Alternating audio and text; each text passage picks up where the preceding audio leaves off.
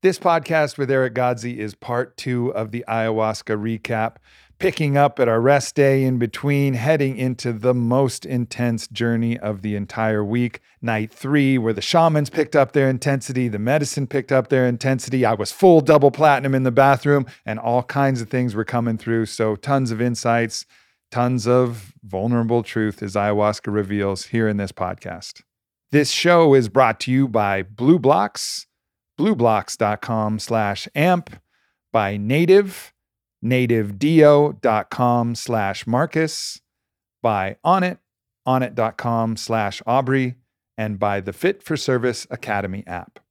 In part 1, I talk about the 3 pillars of navigating any psychedelic experience: love, truth, and faith. You really have to have a deep understanding of these things for when you get into heavy water, and also to navigate the stills, the quiets, and those other moments to be able to get the most out of your journey. And ayahuasca in nights 1 and 2, which I talked about in the last podcast, really helped illuminate those different skills that I would need, and I absolutely did need them. Night 3 was massive, incredibly intense, incredibly powerful, and I'm just incredibly grateful that I had that experience and also the tools to be able to navigate that experience. So I can't wait to share that journey, the insights from that journey, and ultimately the resolution and the recap of the entire week at Soltara. So thanks for tuning in to this podcast with Eric Godsey. And before we get started, a word from our sponsors. First up, we have Blue Blocks, and you've probably heard me talk about Blue Blocks. They are the absolute most stylish blue blocking glasses. Now, why do you need blue blocking glasses? Because it's blue light that actually shuts down our melatonin production, and melatonin is the hormone that signals, hey, body, let's get some rest. Let's have some sleep. And sleep is one of those universal levers that affects all things. Every single thing. What do you want? Focus, energy, performance, libido. What do you want? Oh, well, sleep's going to affect that. So adding this one simple thing, putting on these stylish glasses towards the evening, towards the end of the night, to reduce the amount of blue light that comes in, that's going to be something that can help your sleep quality, which is going to help your overall life quality. So definitely check it out. It's free shipping globally, 5 days to the USA, Australian made. These are great.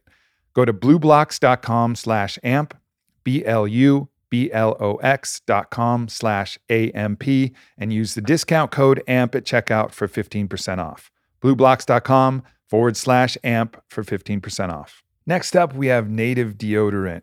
And Native is an aluminum-free deodorant. And if you read my book, Own the Day, Own Your Life, you'll know that what goes on your body goes in your body. So it's really important to have a deodorant that's free of all the crap, like aluminum, that you don't want absorbing into your bloodstream. So all of the ingredients are incredible in Native. They got coconut oil, they got shea butter. Another plus, none of their products are tested on animals, and pretty much everything is vegan. And when you wear Native, you're not going to smell like a traditional deodorant. They have a bunch of great scents: coconut and vanilla, citrus and herbal musk, or lavender rose. So it really smells a lot more like essential oils than something you're going to find at your local drugstore. There's over 10 scents, including some of the ones I mentioned, so you're going to find something that vibes with you. It's got 16,000 5-star reviews. It's been featured on the Today Show, and that's for a reason. It's a great deodorant, and it works. So make the switch to Native. Go to nativedeo.com/Marcus, or use the promo code Marcus at checkout and get 20% off your first order. That's nativedeo.com/Marcus. Or use the promo code Marcus at checkout for 20% off your first order. Next up, we have Onnit, and it's going to start with a confession. I really like carbs. I like carbs. I like pasta. I like bread. I made some Italian bread, and I put some truffle butter and some Parmesan on it, and then I re-toasted it after it was already toasted from the butter that was already melting, and then the Parmesan melted on it.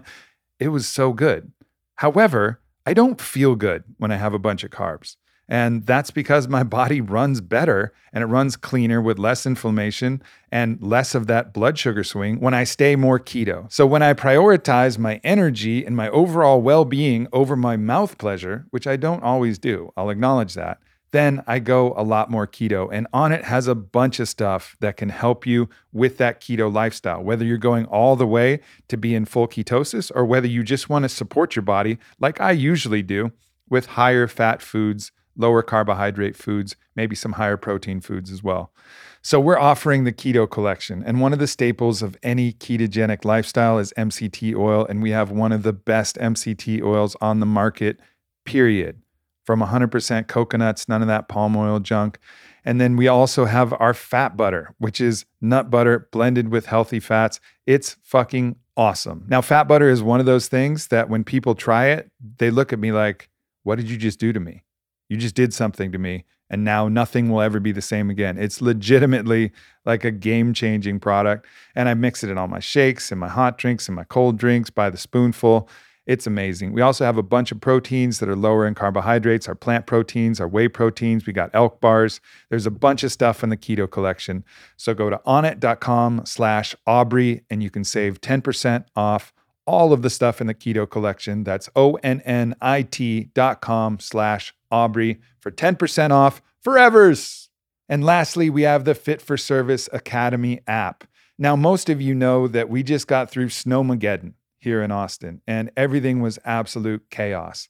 But one of the things that I keep hearing over and over that pulled people through was community. I just heard a story from my friend Juan, who was saying there was a bunch of cars in a ditch because everybody thought they could drive, but nobody could drive because it's all black ice. And all these cars were in the ditch, and there was 8 dudes all trying to push their own car out of the ditch. And Juan was like, hey, if we all get together, we can push all of the cars out of the ditch. So all 8 dudes got around each individual car and they pushed every single car out of the ditch with human manpower. This has happened over and over again. My friend CT figured out how to fix the pipes that were bursting in his condo units. Tim Kennedy had a neighbor who was a plumber that fixed some of the things for him. There's people dropping off food. I was getting rides from my friend Christian, who's from Chicago and who had snow tires, and he could take me places. Community came together because of the resistance. Now, this is a physical natural disaster, but our own emotional and psychic disasters, we also need community. And that's why I'm so grateful for the Fit for Service Academy app, because we see those things happening. We see those hard, difficult, challenging things happening to people. They reach out to the community. Somebody has resources. Somebody has information. Maybe somebody just is there to listen and say, I hear you. I see you, brother. I see you, sister. And that's the beautiful thing about it. Community is the solution. We are the ones we've been waiting for. We just got to meet each other and lean into that. And that's the reason for the Fit for Service Academy app, plain and simple. So go to the App Store, look up Fit for Service Academy, and the first month is absolutely free, so you can check it out. There's a bunch of stuff, master classes, guided meditations, guided breath works. We're going to be adding stuff all the time. There's all of the aspects of social media without any of the engineering and algorithms that try to trap you. It's just a really beautiful place to learn, to engage, and to share. So please check it out. You can also go to aubreymarcus.com/FFS Academy. And now an uninterrupted podcast with Eric Godsey, part 2 of the ayahuasca recap. We're back. Part 2. Part 2.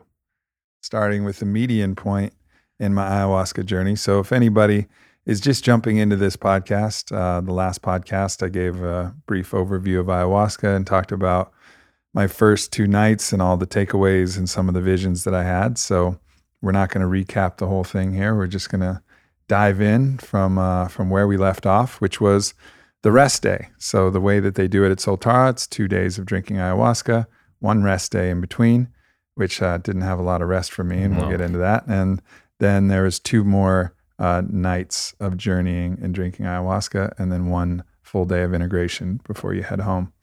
So here we are on that Wednesday, right in the middle. And, you know, for anybody listening to the last podcast we did that talked about the first 2 journeys, obviously there was a lot I was chewing on and a lot of healing. And in many ways, the fever was starting to both express and starting to heal. And what I mean by the fever is all the psychological, mental, emotional, spiritual constructs that I was working through. But I had the sense that there was still a lot more to go.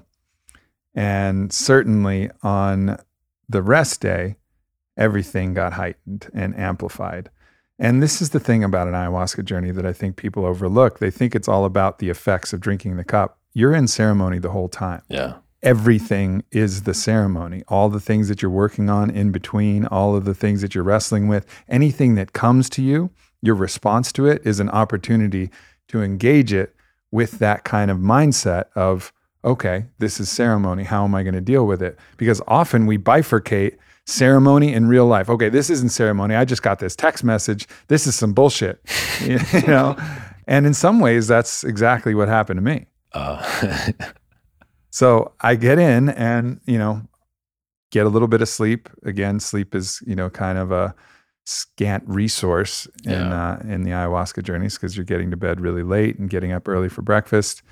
And I just received some messages from the home front. And it was, a strange, and I won't go into the details, but it was an unusual amount of kind of stressful things in my interpersonal kind of community and extended community. And what ended up happening is I took the limited information that I have. I'm on, limited communication and capacity. And, it was rest day, I opened up my phone, checking things out. What came to me provided ample opportunity for me to be incredibly stressed out. And I took it. I was like, oh, great. An all you can eat stress buffet. And what I did with it is I just allowed it to magnify into more and more of a story. So I had a limited amount of information. I extrapolated from that information what I believe. I created a story about what I believed was happening, which happened to be the most stressful possible outcome and motivation behind everything that I received. And I don't know why I default to that. Yeah. I think a lot of us do. We'll interpret things in the way that's going to activate us the most. And maybe this was also, the medicine working in its way to show me this. So instead of napping and resting and, we were just navigating on little sleep and very raw, these, challenges, which I think would have still been a bothersome experience in a normal, rested, everyday life, but it was really amplified and the stories got really ramped up. And I carried that all day without sleeping. And Vi and I were both feeling the same thing. We were both, bouncing it back and forth, and she would feel something and I would feel something. And we carried this all the way till, she was able to kind of let some go in some yoga. I tried to nap. I was a little unsuccessful. And I carried it until I actually finally got on a phone call and started, talking to people who knew more information. And this was like dinner time. Wow. And I get on the phone and I start talking about it and I express my experience, what my story was. And, fortunately I had a really dear brother on the other line. And he's like, I hear what you're saying. And that's not my interpretation. And I was like, immediately there's this flood of relief. I was like, oh, thank God. I can switch timelines to a different story. Yeah. And just purely living in that different story made a world of difference. Which story was true? I don't know. But it doesn't fucking matter because I still don't know which story was true. But by switching my story to adhere, at least to add the doubt to my own story, which I developed a certain sense of certainty about for no reason, no justification, just my own projection.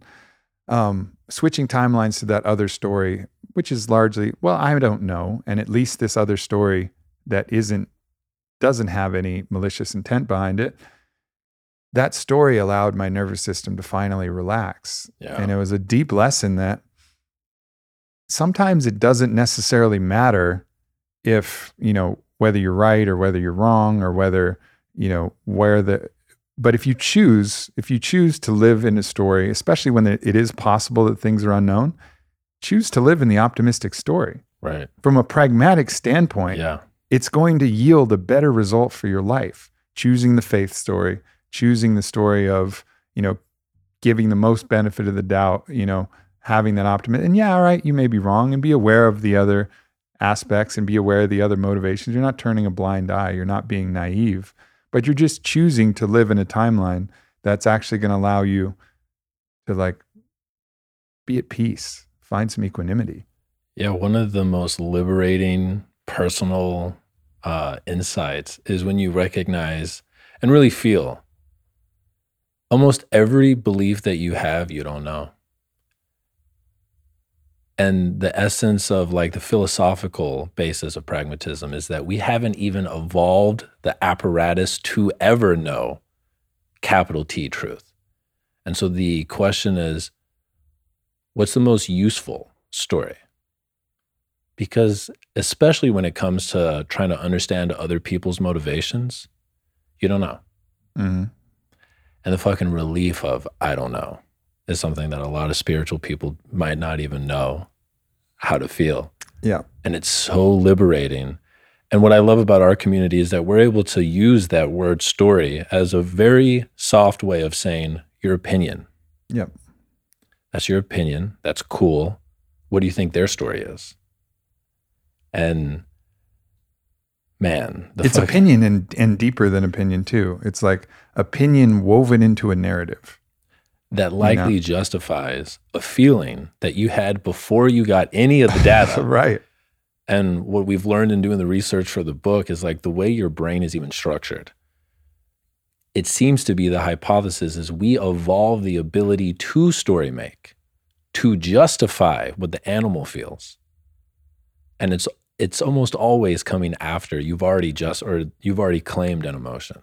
Yeah, the emotion is a priori. The emotion is first. And then the story goes and finds a way with all their loose scaffolding and duct tape to build something that makes sense logically, that you can track back to justify how you feel and how you want to feel because of some repressed emotions that you have or some action, whatever, your emotions that you're really feeling at the core of it. And we do that all the fucking time. You know, every part of our day, we're doing that. Yeah. We are the story-making animal, fundamentally. Yeah. And, you know, in that experience, it was, again, that became, so day 3, which was the night off, was a really powerful ceremony where I was able to really let that go and, you know, surrender into that unknown and then find the relief and then actually find that peace that I was really searching for all day.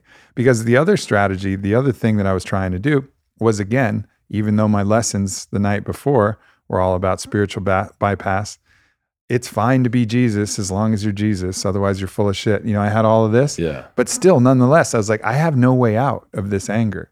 You know, I can't address it. You know, I don't want to engage in the actual thing directly with the individuals involved. That didn't seem like the right time for that, especially in my current state.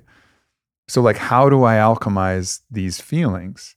Well, okay, you know, fine. And I didn't know another solution other than, all right, spiritual bypass. All right, let's find the loving way to just accept their anger and accept their malice and send them nothing but love back. It was not working at all. It just wasn't working because I was angry. I was actually angry. Yeah. And so in that, I mean, eventually I would have moved through that, you know, as time and the ability after I expressed it enough and vented enough and got a workout and got some sleep, I'm sure, you know, I'd have found the way. But the simplest way was just to shift my story a little bit and then just watch it all just dissipate. Watch that fog of delusion that I talked about in the last podcast that I, you know, very viscerally witnessed. Watch it all evaporate back into the sacred geometry of, oh, I was angry. Oh, it was just, okay. And now it can just dissolve back into my normal experience. And it's such a potent case study for what the psychedelic experience can actually do for people that brings the healing, where someone just has a shift in a story that they may have told themselves for 25 years about why someone did something. And the psychedelic experience, through magic we still don't understand, can just offer like a vision or a sensation or even sometimes a single word. And it's like, oh, my dad was dealing with this. Oh, my story about him being like this. Oh, and then there is a fundamental change in the story that you have about who you are and how you got here that can happen in a moment that has nothing to do with the chemicals happening in your brain, that then can leave like a healing effect that lasts for years, that again has nothing to do because the chemicals are no longer in your body, but it's just that shift. And then just having that friend. And it's why having people who can meet you, who can hear your story, and who also won't just affirm every fucking thing you say, and that you trust their perspective. They can just be like, I hear you. And I actually don't even think it's that. Yeah. And it's like a mini psychedelic revelation in a friend just giving their perspective. Yeah, absolutely. So, I mean, that's Did you guys have a sharing circle on the rest day? We did. Did anything come up in that? Not too much. I mean, other than it was, from my perspective, and I'm not going to share other people's shares, but from my perspective, it was just sharing a much hyphenated version of what I did in the last podcast, which is basically like, there is no sickness of the world. There's no thing, there's no shadow that I don't share too. There's no aspect that's not within me. And I was just, kind of a vulnerable acknowledgement of like, whatever y'all are going through, I promise I have that same thing in me. Whatever darkness you see, whatever you find out there, like it's within me, as without, so within, it's as above, so below. Like it's all in there. It's all in the basement. It's an all you can eat lobster and shrimp buffet of darkness right here, and light, I got all the remoulade of light that you can pour on your darkness, So yeah, that was kind of how that went down. But the sharing circles are always a great way to tap into other people's experiences and be there in support of each other. It really is one of the biggest community building aspects of the Aya journey. Yeah, I find that I tend to do more crying and have more insights on the integration days where people share their stories, because there's this part of us that's always trying to find the gold or the gems in other people's experience. And like, it feels like a lot comes up in the ayahuasca space, but when I hear someone else share their story that adjacently has nothing to do with my life at all, I start piecing together things that happened in the previous night, and I find them incredibly powerful if people are willing to be vulnerable and honest. I guess the one thing that stands out is there's a gentleman there who really had some deep challenges with being shy, not feeling like he's fit in. He was bullied pretty severely, and it was so difficult for him to, really feel like he wasn't being judged. If someone laughed, it felt like it was laughing at him, and all of this stuff of like his own shame and his own, and, really the ayahuasca, as ayahuasca does, just piled it on, like everybody, we were all going to kick him out of the retreat. He wasn't, all of the things that it was his fear that he wasn't good enough ultimately, was shown. And it was, the whole experience was very, very difficult for him. And in that, you realize that everybody's challenge is absolutely subjective. There is no objective challenge. There's nobody who has objectively a harder challenge than someone else. And I think we miss that. It's like easy for you to say, no, like everybody has their own challenge. More wealthy people commit suicide than other classes of different individuals, right? It's not like there's this one thing, if you have this is the panacea and everything's good. Right. Like the challenges are innate and they're all very personal. And in that, I was encouraging him as he faces this challenge, because it is such an immense challenge. And many of us don't have a challenge that's that strong that we're up against right now. Like what he's building, the resilience, the courage, that willingness to fight through, that's like spring loading him to navigate through so many other things, because he has the maximum amount of resistance training, even though for someone else, none of the things that he's worried about, they're worried about at all. But that doesn't matter. What matters is that he's got a great challenge in front of him. And by pushing through that, he builds the character necessary to be able to push through anything. Yeah.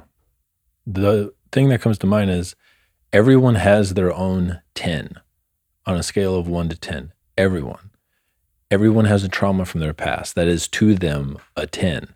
Everyone has their own dragon. And if you go towards yours, it spring loads you for the rest of your life. Like everyone has their 4-minute ice bath. Like some people's actual ice bath is the ice bath and they won't fucking do it. And some people are like Kyle. Yeah. And he'll dive into it with no clothes, without any preparation. But Kyle has his own 10, and you have your own 10. And it's why the hero's journey is so elegant. Like each of us have our own inner dragon that if we go towards, the rest of our life opens up. Yeah. Oh. Moving on to the next ceremony day, it was a much more peaceful day as we were kind of heading, and I was grateful for that because I had the feeling like night 3 was going to be the night, and it absolutely was. Mine too. And I think they do this on purpose. I think they lead you through. That's why the cycle is so important. You know, they're just kind of getting you used to it, starting to do some work, and they have the ability through the energetics of the medicine and their song and the intentions that are set by the shamans, they can actually ramp up or ramp down intensity. Yeah. And it was very interesting going into it because I had this feeling that like the wheels were a little bit loose on the chassis. Like there was just things that I was witnessing, like Maestra Marina's, the ember of her mapacho kept falling out. And then she's a gangster. I just saw her pick it up twice. Whoa. And like just put it and then put it away in the purge bucket and relight. And then like 2 geckos fell on Vailana's head, fell from the ceiling to Vailana's head. And like one time when she was on her mat, and one time, like geckos are very sticky. You know, they don't like, sometimes they'll, you know, kamikaze onto the ground, but rare. Like it was just like, it's like the opposite of the Rainmaker. Yeah, it was like there was something in the air, like a little strand of chaos that was kind of running through the ceremony, and I was like, it actually got me thinking. I was like, man, do I want to just do 1 cup? I'm feeling like there's some wild energy here. Should I do 2 cups? So I went and asked Maestro Teo, and he's like, yeah, 2 cups. What do you mean? I was like, okay, fine. You know, ended the debate right there. He looked at me like, what are you even asking me for? I was like, all right, sorry. Wow. So yeah, again, drank the 2 cups. And what was interesting is I hadn't had that full unlocking, you know, DMT experience where I was just completely immersed in the vision space. I mean, I had visions, but they were kind of like still in this floaty, not like the crisp kind of like full DMT quote blast off experience that I remembered from ayahuasca. So I was like, you know, I recently watched the DMT Quest documentary, and they talk about how breathwork practices can, you know, release endogenous DMT from the cerebral spinal fluid. So I remember I was going into this and I was feeling pretty good, and I was like, I feel really good. Maybe I should do some breathwork to ramp up the DMT. God. And looking back, I was like, that was so cute. That was so cute that you thought you needed breath work, because I didn't need shit. Because the Aya just hit. I mean, and it hit like to the maximum degree where just the whole reality just burst into the sacred geometry and the movement of all of these like massive, massive beings that were just like floating through the space. And it was like really, really at the first part, it was like so beautiful. I was just so in awe of everything that was happening and just feeling what was going on. And I had an interesting encounter with this there was like different massive beings. And when I say being, they don't have a face. They're not anthropomorphized. They don't have like, this is the guy with the crocodile head, or this one looks like Horus with the falcon head, or no, it was not that. It was indescribable what they were, but you could feel a shift in energy when they moved through the vision space, and they felt like they moved through the room.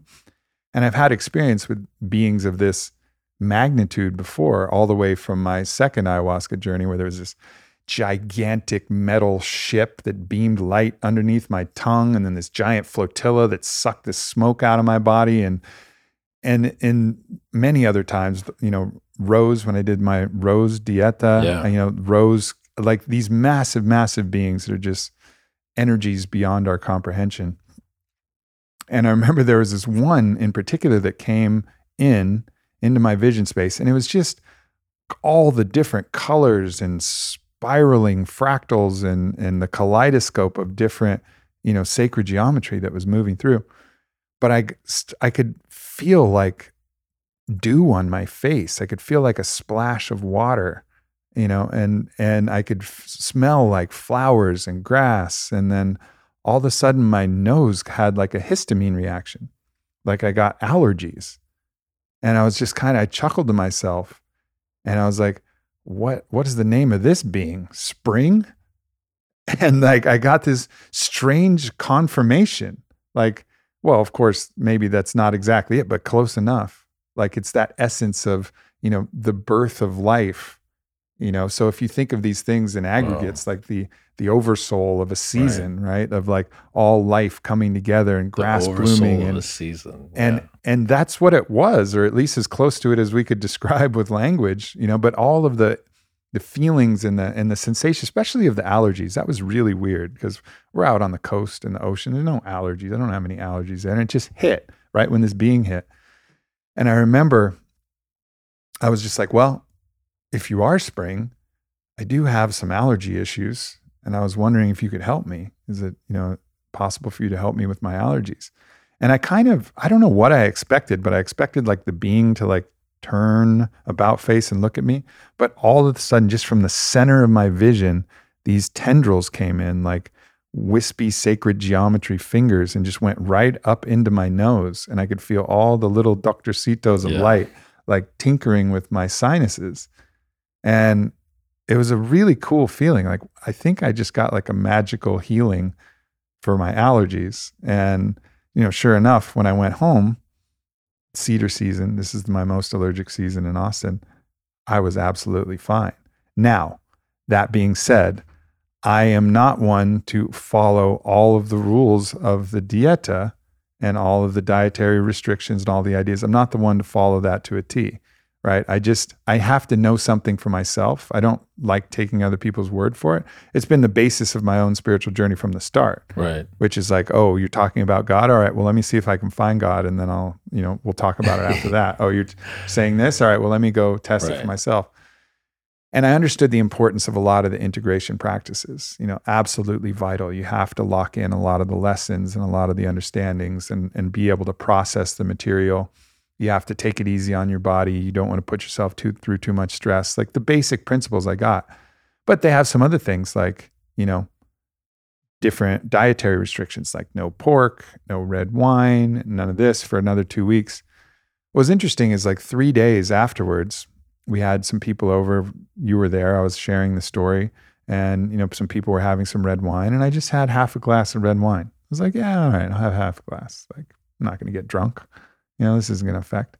And I felt that subtle magic. Yeah. That subtle magic that from that experience, my encounter with spring, it just dissipated. And I was like, oh, man. And look, this could all be my own projection. This could all be in my head. I acknowledge that everything could be attributed to coincidence. However, my felt experience of it was this was a very lightly touched, subtle magic that was offered to me energetically from this being. And for some reason, when I put the alcohol in my body, it was like, okay, yeah, it like broke the spell. Right. And so it really gave me a deeper appreciation to the subtle, energetic magic that feels like it's happening in the ayahuasca journey. There's a couple of things that come up for me when I hear that. I think one of the big things from death psychology that most people that like Jung tried to spend his life trying to get people to understand is when you say, maybe it's just in my head, it is all in your head. But you're like, where does your psyche end? Because the fact that you can hear me is proof it doesn't end at your body. And for hundreds of thousands of people, their body is being stretched across time in a way that we don't understand on a physical level. And then if you get into that taboo word, quantum, if you get into how quantum particles seem to, and I won't even pretend like I understand how that shit works, but your mind, your psyche goes far beyond your body. And my understanding of reality is every deity, every god, every archetype, every angel, every demon, every alien, on a level that the ego does not understand, it is in you. And so, yeah, it happened in your mind, but so did everything else that's ever happened in your entire fucking life. But your mind doesn't stop at the edge of your skin, dog. Right. The other thing is, like, I find that getting to understand dreams helps me understand ayahuasca so deeply. And one of the things about dreams that people say all the time is, it's like, it was my mom, but it wasn't my mom. Like, I knew it was my mom in the dream. And there's this felt sense in the psyche that you don't need to see a face on the entity. You don't need to hear words from the entity, but there is some part of you that if you get your ego out of the way, it knows. And it knows that it knows. Like it's this felt sense of like, oh, that's spring. Oh, I'm being healed. Oh, that glass of wine just took it away. Yeah. You know, and like 100%. there's this knowing, and really feeling into the majesty of dreams is the evidence. Like you don't need to have someone explain it to you as an equation. Like have a dream where you're in a cabin, but you know it's your childhood home. Like some part of you knows. And so those were the two things that came up. It's interesting how, you know, I 100% feel like I do know all of these things, but it's almost, it feels, I guess, exposed to just go out and express this without the caveats. It's like I have to, like, I feel compelled to throw out these caveats just so people aren't like, whoa, Aubrey, stop fucking hit pause on the psychedelics for a moment, bro. You're losing your shit. Yeah. You know, and it's like, it's almost a way to say like, I get it. You know, this sounds incredulous and maybe you're right. Going back to that, I don't know, you know, but I kind of do know. That's the funny thing. Right. There's a different type of knowing. There's the thinking, you know, part of the mind. And then there's the felt sense of like, I just felt what happened. And I don't expect you to believe me. And you shouldn't. This is a show not tell game. Because you don't believe people just on their word. And no. So, and it's a relaxing into, this is my story. It's not your story. I'm going to bring my story. And if it inspires you to go adventure, super dope. Yeah. And I think the caveat can just be, this is my story. Mm-hmm. And I'm not trying to get you to believe my story. And it reminds me of Plato's allegory of the cave. Are you familiar with that? And, you know, so like for people who might not know, the gist is there's a bunch of people in prison inside of a cave. The way the cave is set up, all they've seen their entire life are the flickers of a shadow on the cave wall. And one of the dude's chains break. He gets to stumble outside. He sees the sun for the first time. He sees trees and hears birds and smells flowers. And he goes back to tell his friends in the cave about the real light.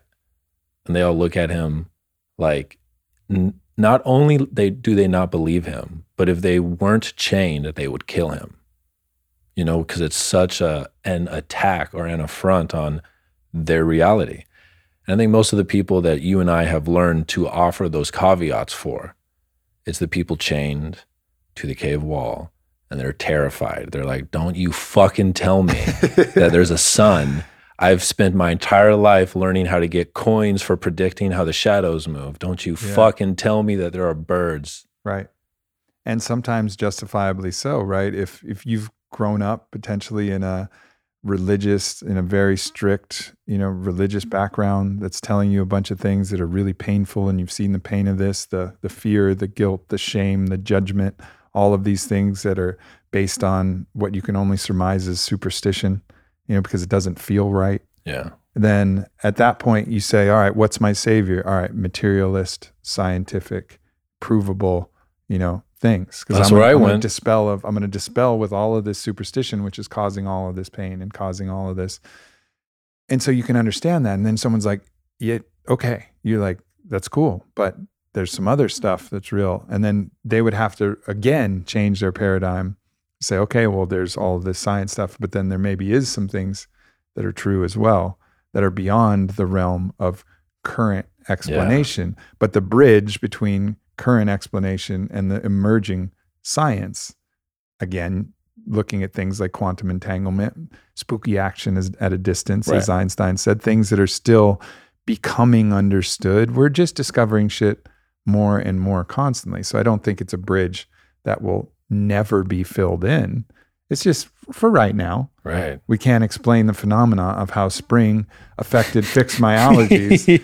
And then, you know, other than perhaps the placebo effect of me believing it, but we can't explain the phenomenon entirely and how alcohol reduced it. Yeah. But perhaps, you know, if we had the subtle instruments and the measurements, we could.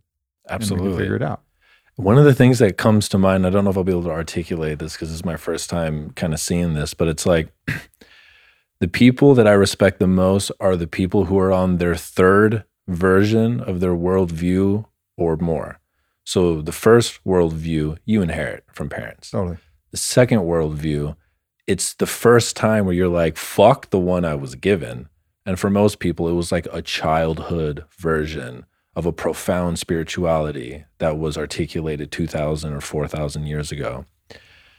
And most people stay there because of the pain of changing your worldview once. It's like, no, I'm an atheist now. I know the scientific method. I actually don't understand that the way science works is that it's a process and that every fact that's ever been generated has been updated at some point. I'm just going to use this as my fixed sword to cut up the 5-year-old version of Christianity that I was given.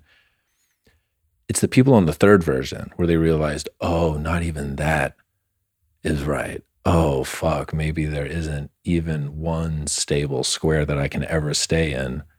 And instead of trying to stay inside of a square, it's like, okay, I'm going to go explore the mystery and the miracle of the shit that I do not understand. And that's actually the essence of science. Mm-hmm. Like the essence of science is not any fact. It's the way to go about finding new facts. Yep. Yeah. That's really well articulated. And I never thought about it in the terms of your first worldview, second worldview, third. But that's the third is the harmony. And then there's the successive ones thereafter. But once you get to the third, you've kind of got the process down. You're like, okay, I'm ready to discard this. I'm not attached to this by any means, you know, because it's a heroic Herculean effort to discard the first. And then sometimes you can get caught in a trap where you're so busy discarding that you don't believe anything anymore. And like everything, you become skeptical of everything.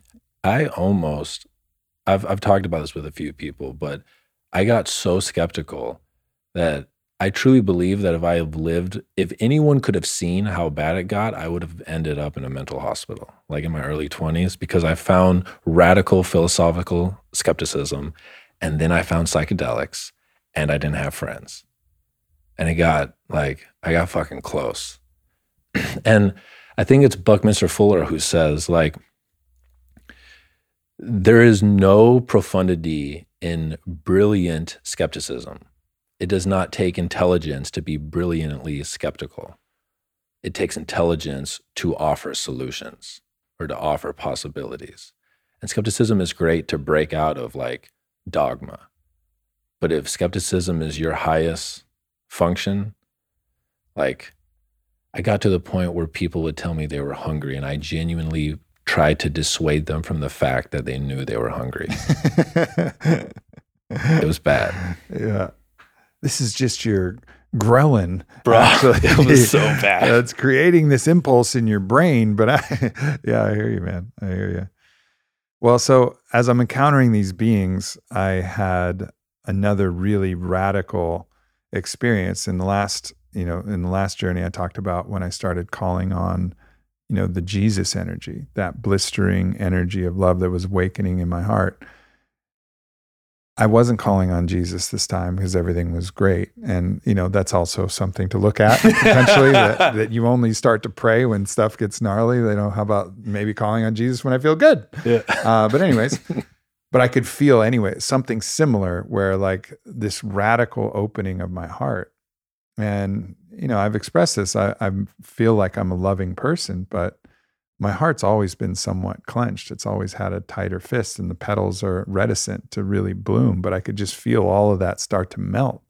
And the ecstasy of life in that state, just the sheer bliss of it was overwhelming. I mean, almost so blissful, almost so ecstatic that it's too much. Like, whoa, whoa, whoa. It's like, you have, if you have an orgasm, let's say someone's offering you oral sex and then they just keep going after you ejaculate. And I can't give the corollary for you females, but probably the same thing, right, continued clitoral stimulation after your orgasm. You're like, chill. Right. It's too much. It still feels good. Yeah. Like I'm telling you, it feels good, but it's too much. Yep. It was like that feeling with my heart to a certain degree. It was like, whoa, this feels so good.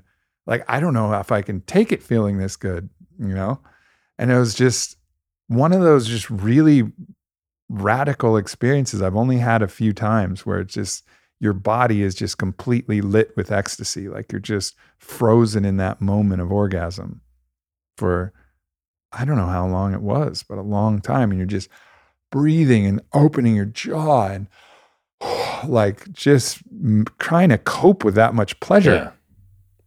You know? I had a moment on one of my nights where the way I articulated it is if a single atom of excitement fell into my body at that moment, I would have burst into stardust. It was, and like, there isn't even a part of me that asks, why can't I always be here? Because there would not be an Eric if that was always happening. I would never make it to the bathroom. I would starve. No one would know any of the stories, and I would have no stories. But it's a great instrument that you can pluck maybe once every 3 years. Yeah. Whew. It's a recalibrating thing. And I think the big lesson is like life is so full. It is the plenum of ecstasy. You know, it is like completely overfilled and bursting with ecstasy if we allow it, allow ourselves to open to it. And I just want to open to a lot more. I think it's unrealistic to try and open to that 100% level, or I don't even think I was at 100, but whatever, 90%, and normally in waking life, I'm at 20%. Yeah.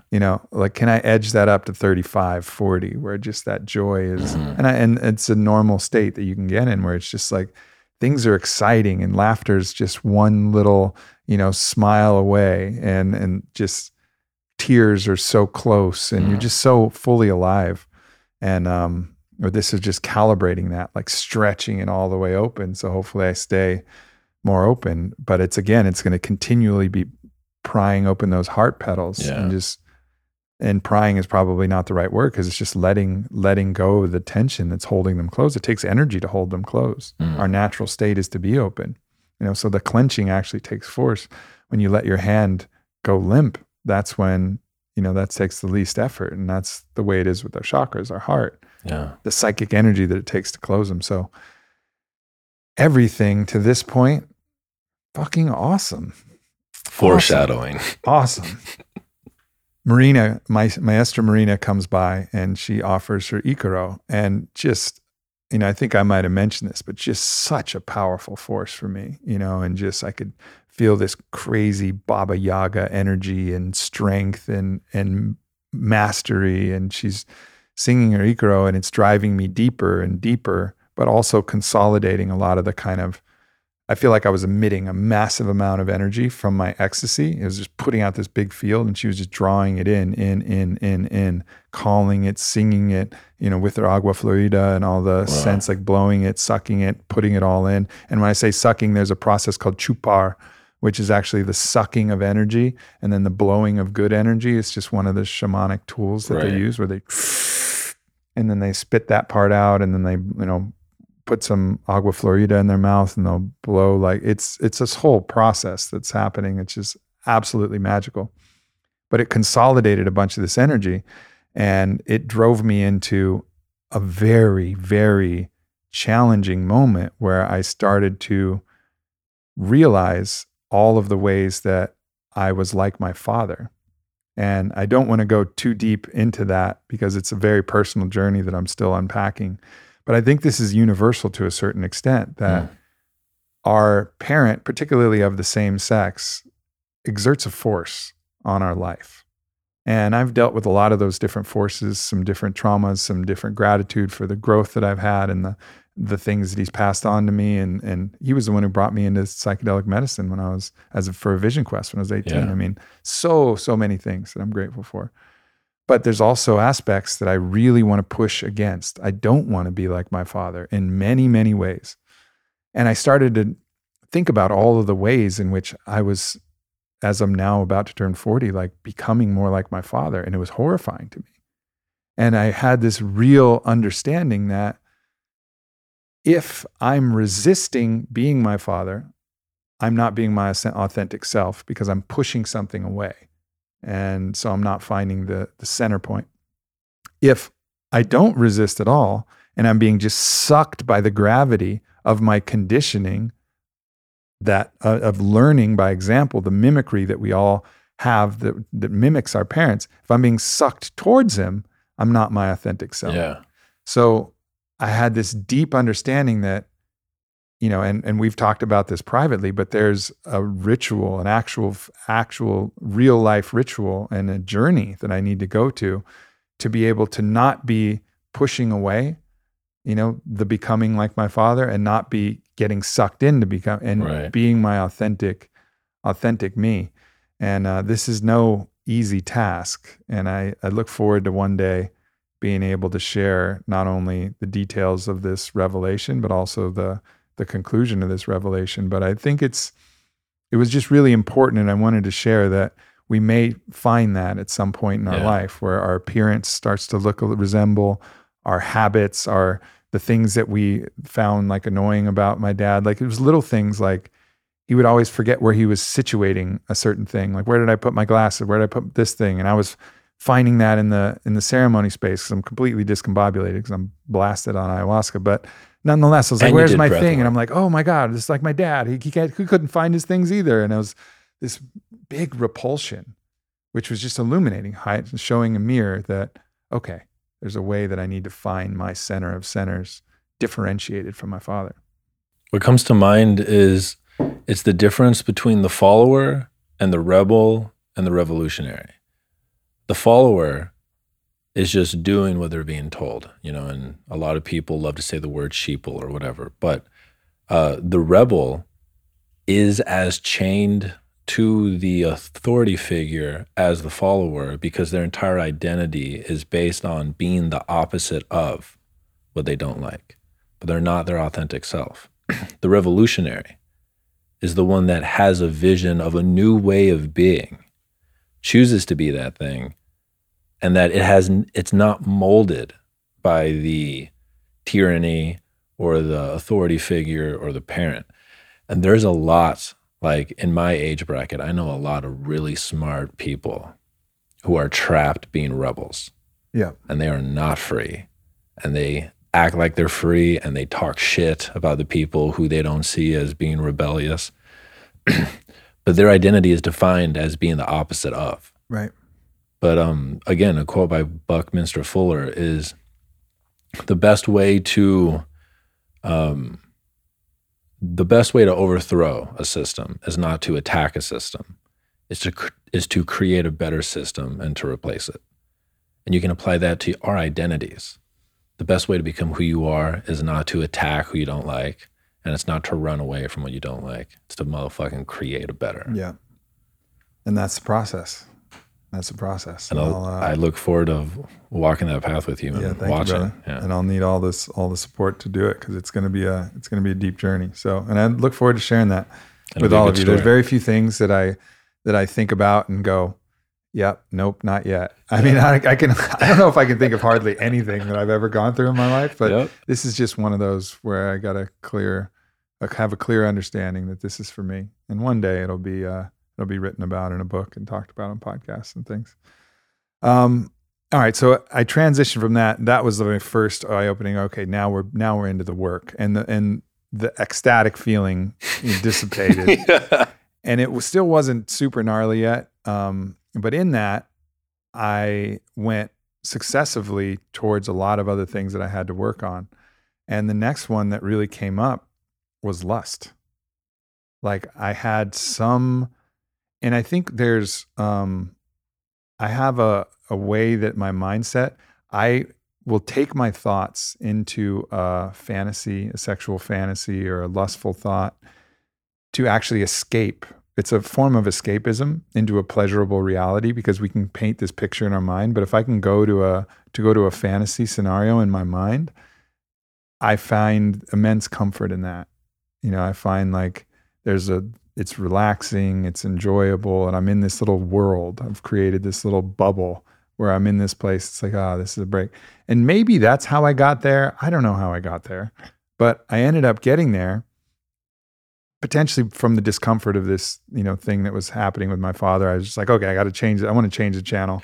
Oh, I see what you're saying. Yeah. Like I want to change the channel. I got this message. Let me reach to my comfort. Let me go grab my, my blankie, my teddy, and let me snuggle my lust here close.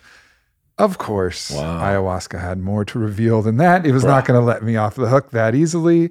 That's not the way that mama works. And as soon as I opened to that, then I felt like this incredible tug on my guts. Like every aspect from my third, second, first, fourth shot just got pulled. Like there was a giant suction, and it was just like, and I could feel all of the hormones and everything release, even with the slight opening to that.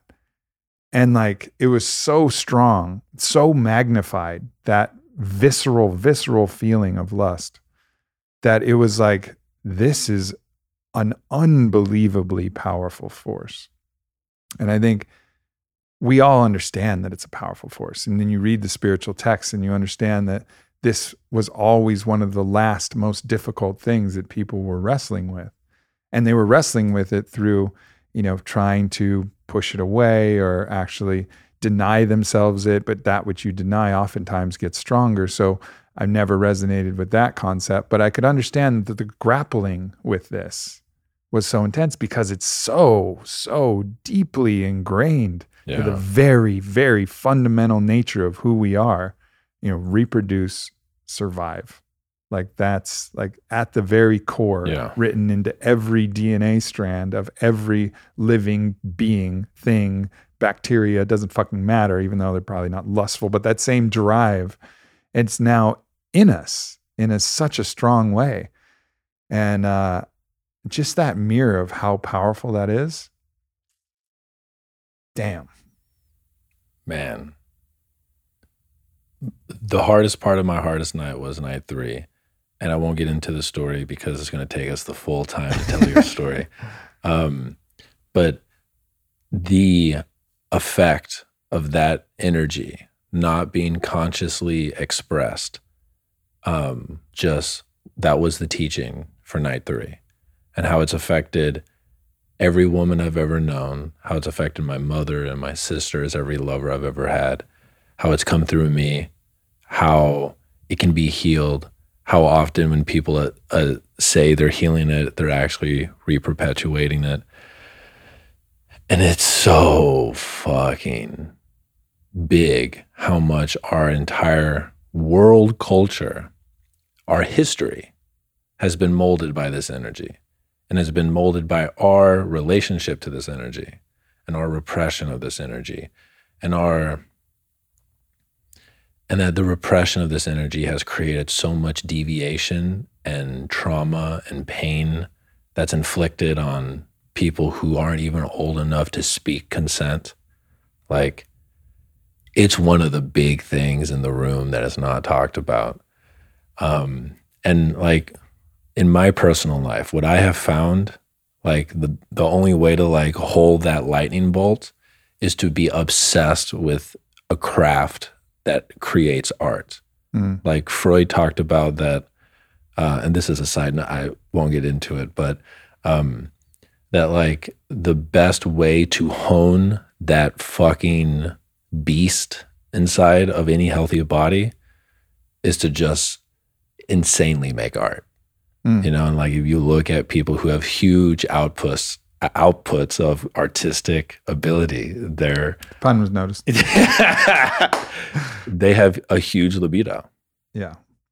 The challenging thing is that so many times the desire to make art is a desire for the result that is going to satiate your lust also. Yeah. So it's like, I can recognize this in my own life, one of the things. So, I've been trying to grapple with this in a variety of different ways. And of course, my open relationship journey was part curiosity, part spiritual, and philosophical understanding about the nature of love, and part just a way to, provide an outlet that was in honesty and in awareness and in agreement with my partner, that could allow the expression of this lust to exist. And I really felt, there was a grieving and there was a death of this idea, because so much of what I did was, yes, I loved everything that I was doing. I loved writing that book. I loved, all, and we've talked about this before on the podcast. I loved all of the pieces of art that I created, but somehow, some motivation, a little bit of extra sizzle, a little bit extra spark that I put in my motivation was, yeah, maybe that beautiful girl is going to read it, and maybe they'll, like me more because I did this amazing thing. And so it was like woven into the very production of everything, not solely responsible for it, but like interwoven. Add some sauce. Yeah. It adds some spice. It did. Absolutely. So, entering into the monogamous relationship with Vailana, I had to really find the creation of this art and everything that I was doing from a purity of purpose, because that was no longer a thing. And Vailana loves me, unconditionally and is unconditionally attracted to me so far. I imagine that's going to continue. But so there was no way that I could convince myself that, oh yeah, I'm working out because, this is going to make somebody more attracted to me, or I'm writing this because, someone will be attracted to my brilliance, or I'm accomplishing this because they'll be attracted to the stature that I'm creating. It really forced me to go into a real purity of purpose. And there was a lull there. Of course, the world was in chaos in 2020, but there was a lull there where it was really hard to get motivated. I was quite happy. I mean, I was happy with Vi, but the motivation, was really not there. And you see this in the kind of tropes and the stories about what happens when people get married and they kind of just get a little comfortable in that. And certainly that's not the way. That's the unconscious way, and like the actual way would be able to harness and alchemize that force into something productive. Yeah. Into something that isn't feeding that, but actually using it. And I don't necessarily have the perfect answer. I'm really now deeply, viscerally understanding how much force this is. Yeah. And then I think a lot of the Tantra and sex magic practices, and I know we have some practitioners in our circle, and we want to dive deeper into this for our own understanding. Like, how do we harness this energy that's an incredibly powerful resource into something more productive than the literal satiation, which has been, part of the, modus operandi for most of us for a long time. It reminds me of the story that came from the book that you recommended to me, The Smell of Rain on Dust. Mm-hmm. And it was exactly the chapter that you told me that you knew would stand out for me, that it blew my mind. And essentially what he was talking about was, so the whole book is about grief and praise. And he talks about like the grief and the praise of never getting that first love. And it blew my mind. But it's essentially what he was saying was like what the elders in indigenous communities will understand is when that 15-year-old sees that other 15-year-old, and it's like you see her face in the water, you smell her scent on flowers, she's everywhere and always, and then for whatever reason it doesn't work out and you don't get it. In our culture, we feel bad for the young man or woman who doesn't get the love that they want. But the elders in these indigenous cultures, they would celebrate it, because what it does is it creates a longing that can only be held by the divine afterwards. And so, like, at least for me, it feels like, and maybe once I have a wife, I won't feel this way, but it feels this way now, that like I put the extra sauce on the newsletter for the divine. I work out to express my vitality to the divine. Now I know it's going to be attractive. That's dope. But the highest thing is like the divine. And I feel that like interwoven into so many parts of my life. And I can feel fundamentally it's because for 4 years in high school, I couldn't get that one that I wanted. And like it set this tone inside of me. And that might be a possible way for this energy. The thing is, I think every point of resistance, which is that not getting, because I didn't get the one that I wanted either till I was 21. That was the very first time I ever got one of the girls that I really liked, that I had that thing, that thing about. Otherwise, I was with people, but it was always like, oh, you like me? Well, I'm busy liking this person, but that person doesn't like me. So let's do it, you know? So, in that understanding that I couldn't ever do it, I built this ferocious desire to be, and I've told this story before, there was a defining moment where I was in Las Vegas, and it was a burlesque show that was based on the Crazy Horse in Paris. And I think I was right around that age. I think 21. It must have been 21 because I didn't have an ID at that point that could get me into the place where I was drinking, and I was definitely drinking. So 21 in Vegas at the Crazy Horse, and I don't forget what it's called, La Femme maybe. And they're just beautiful girls, women, dancers. And I was, again, never able to be with the one that I wanted. And I was like, whatever it fucking takes, like, I'm going to build myself into the most impressive human being I possibly can so that I could ask one of these girls out on a date and she would say yes. And so from the start, instead of being like, actually, let me start this love affair with the divine, I was like, fuck that. Yeah. This is fucked up and bullshit. And I'm going to work in every category. There's not a single thing that I'm going to try that I'm not going to try and master, just in case that impresses somebody along the way. And so that was like kind of the growth story for that really motivated me from the start. And this is the period of the full unraveling of that, where it's like, no, I'm squared away. Like, I'm set. I have my partner for life. Like, this is no longer an issue. And my mind cannot justify. I cannot even build the scaffolding. I go to build the lumber to say this matters for my love. No, it doesn't. It doesn't fucking matter. I can't justify it at all. So now finally at 39, which you've got at 20 from your experience, I'm in the same place where this has to be about my relationship to God and to other people. And the purity of that it's what I would want. This is the evolution. This is my spiritual evolution, to actually be moving from a purity of purpose. Because I know there's no outs. I'm with my partner. We're monogamous. Like, there's no outs on the board for this other thing. And I don't want there to be. I've already been down that path. It's brutal. I know the open relationship thing. I'm not going to propose that again. I don't want to go through that again. I don't want to put Vylana through that. That's not an option. And I'm not going to be dishonest. No fucking way. Yeah. So there's no outs on the board. So now it's really about doing it exactly as you express, out of like Rumi's, dance with the great beloved. Like, this is for the great beloved, which is all beings and the divine itself. And with all that said, it feels like ayahuasca is like, and you've raised a fucking wolf, and the wolf is alive and it howls, and it's not going to go quietly into that dark night. No, I mean, training the wolf to hunt the light, purely the divine light, rather than. And again, I feel like I had beautiful, thanks to a great relationship with my mom and great relationship with the feminine, all the way from my grandma to my mom. I had many, many beautiful relationships with all the women that I was with, but it doesn't mean that wolf wasn't ravenous. Right. It was an honorable wolf, but it was large and hungry, and the relationships were very nourishing and substantial. And most of my partners were my partners for years. Like, rarely have I ever had a partner for less than 6 months or a year, maybe one night stand in college is like the only time I had an experience like that. Cause I like the getting in there, and like knowing someone and loving them. Yeah. And like, that's the thing for me, that's also a part of it. But yeah, it's a major, major force. And ayahuasca just put that in front of my face. And the only thing that it was so overwhelming.